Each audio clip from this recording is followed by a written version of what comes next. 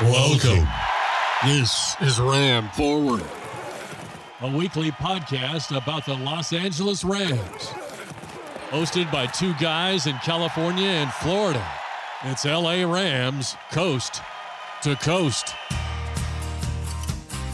Hello again, I'm Forrest Kelly, 3.5 hours east of the 50-yard line at SoFi Stadium in Southern California. And I'm Mark LZ Rams, 2,200 miles east of the LA Memorial Coliseum in Northeast Florida. Hello, Mark. As always, go ahead and start us off with another great trivia question. John Robinson took over as Rams head coach in 1983 and coached for 9 seasons through and including 1991. Who replaced Robinson as head coach in 1992? Oh, I can still see this head coach of the Rams on the sidelines with that stoic face of his and the high-profile hat he used to wear. Okay, let's talk about the last game, the loss against the Dallas Cowboys. Again, the defense isn't the reason we lost. Cooper Rush only threw for about 100 yards. They held Ezekiel Elliott to under 4 yards per carry. The long run by Pollard was a killer, but all things considered, it was a decent effort.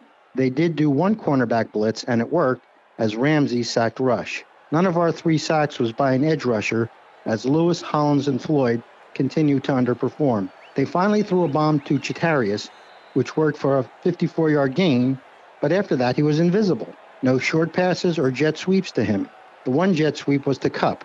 Very odd play calling in my view. McVay did try one flea flicker, but it was a poor design, as we saw that Kupp cannot throw. It's probably the only thing he can't do. His one-handed catch and run for a touchdown shows just how great he is. McVay should have tried the play I suggested in the past, where he tosses to a running back who runs sideways, then throws back to Stafford, who then throws downfield. That play might work. Speaking of Stafford, I do not blame him for this mess. I know he has missed a few passes, but the much bigger issue is that he is getting killed back there. This loss falls mainly on McStubbern, who continues to call plays as if he has a great offensive line. Now, I understand that we were going with second and third stringers along the interior part of the offensive line. I get that. What I don't understand is why the play calls don't reflect this. He has gone from offensive genius to totally stubborn ox. He did not adjust his play calling to account for his weak offensive line and the strong Dallas pass rush. No traditional screens, not enough rollouts, not enough pre-snap motion, no draws, no misdirections, not enough quick slant passes, etc., etc., etc. Same stuff we've been talking about all season. Too many runs are up the gut from the bunch tight formation, and there are too many straight dropbacks. It's the same thing every week.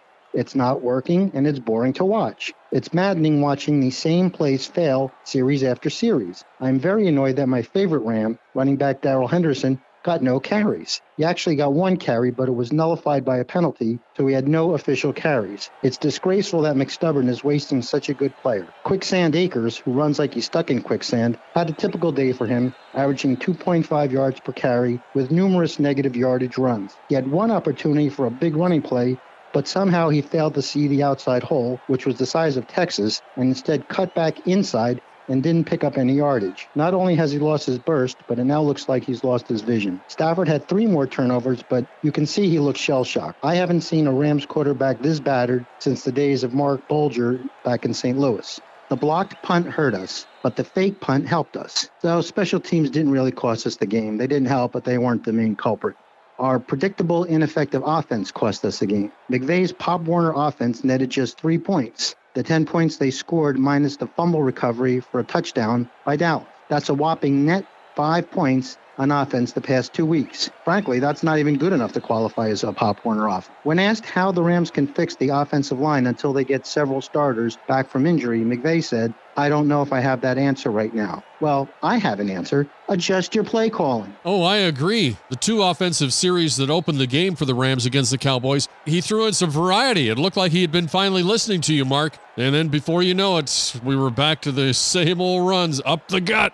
Okay, before we get to the analysis of the Panthers' upcoming game, let's give you a hint on our trivia question. We asked you to name the coach who replaced John Robinson in 1992, and our hint is he coached 3 seasons from 92 to 94, and it was his second go-around as a Rams head coach, and he was known as Ground Chuck, which was a great nickname because he loved to run the football. Okay, let's get into Sunday's game with the Rams against the Carolina Panthers.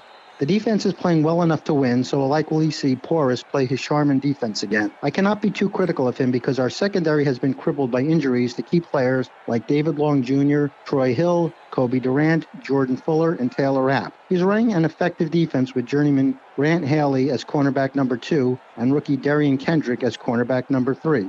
So all things considered, the defense is playing reasonably well. We've had 2 punts blocked over 5 games. Special teams coach Joe DeCamillis must do a better job making sure his blockers know their assignments. We are lucky that the 1-4 Carolina Panthers come to SoFi on Sunday. They are a bigger mess than the Rams are right now. The Panthers fired head coach Matt Rule after their blowout loss Sunday to the 49ers, who are now in sole possession of first place in the NFC West. Defensive passing game coordinator / secondary coach Steve Wilks will replace Rule as the interim head coach. In addition, it looks like the Panthers will be turning the offense over to third-year and third-string quarterback P.J. Walker, with both Baker Mayfield and Sam Darnold injured. If we lose to the Panthers, who are the visiting team and in this much disarray, it will be the low point of the Sean McVay era. Personnel changes needed on offense, if possible, for this Sunday. Brian Allen may return at center. If not, I suggest we play Matt Skura at center and bench Jeremiah Colonnay. Starting left guard David Edwards is on concussion protocol and has been placed on injured reserve. I suggest we put Ode Abushi in at left guard and put Bobby Evans on the practice squad where he belongs. Actually, Edwards has been slow to react all year, so I suspect he was injured early in the season, and he may need extended time off in order to get 100% healthy. I also think we should put Chandler Brewer in at right guard and send Alaric Jackson back to the bench. I just think the internal part of the offensive line has been so bad that we need to replace all 3 guys to see if we can build up some cohesion. Our tackles, Boomer and Havenstein, both need to improve. The losses of left tackle Andrew Whitworth to retirement and right guard Austin Corbett to free agency are really showing to be more of a problem than originally thought. We need to see Lance McCutcheon and Shatarius Atwell in at wide receiver and bench Allen Robinson. I mean, at this point, what do we have to lose? Robinson isn't contributing anything. There's really nothing to lose by putting other guys in. I mean, how much worse than Robinson can they really do?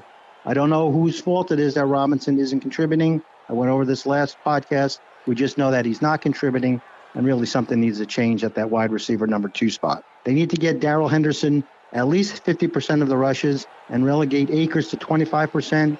And get Malcolm Brown a few rushes. On defense, we might also see Kobe Durant and David Long Jr. return to action, but I am okay with keeping Grant Haley and Darian Kendrick and at cornerback because they've done a decent job. Taylor Rapp may be ready to go at safety, but frankly, I think both he and Terrell Burgess are lousy players. I prefer Jordan Fuller, but he is still on IR.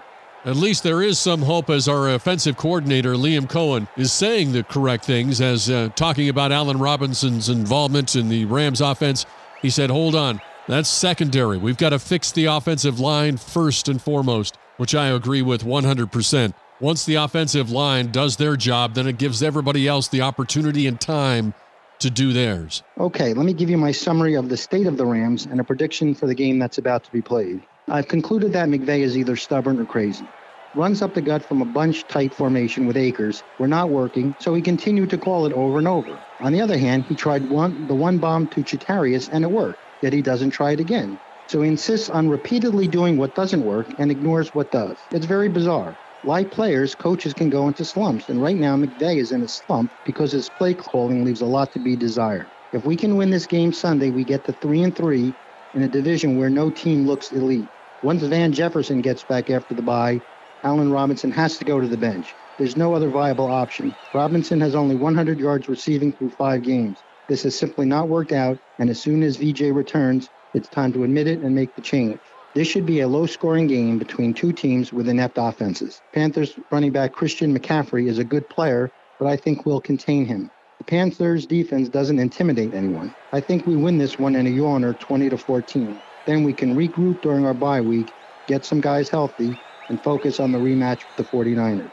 Final point, even if we don't win another Super Bowl for the next few seasons, we did what we had to do in order to win it all last year, the so-called going all-in philosophy, and I am thankful for that. Most of us knew that being cash-strapped from paying Kupp, Aaron Donald, Stafford, and Ramsey a disproportionate share of our salary cap and having minimal draft capital would eventually cost us, so perhaps it is already doing so.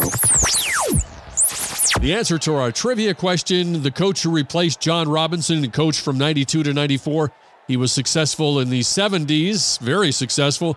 but could not duplicate his success the second time around when he coached the Rams, as he had losing seasons in all 3 years. In 95, the Rams moved from LA to St. Louis, and the coach was Chuck Knox, Brown Chuck, who went from coaching the Rams to Buffalo to Seattle, and then back to the Rams. Then after that, he retired.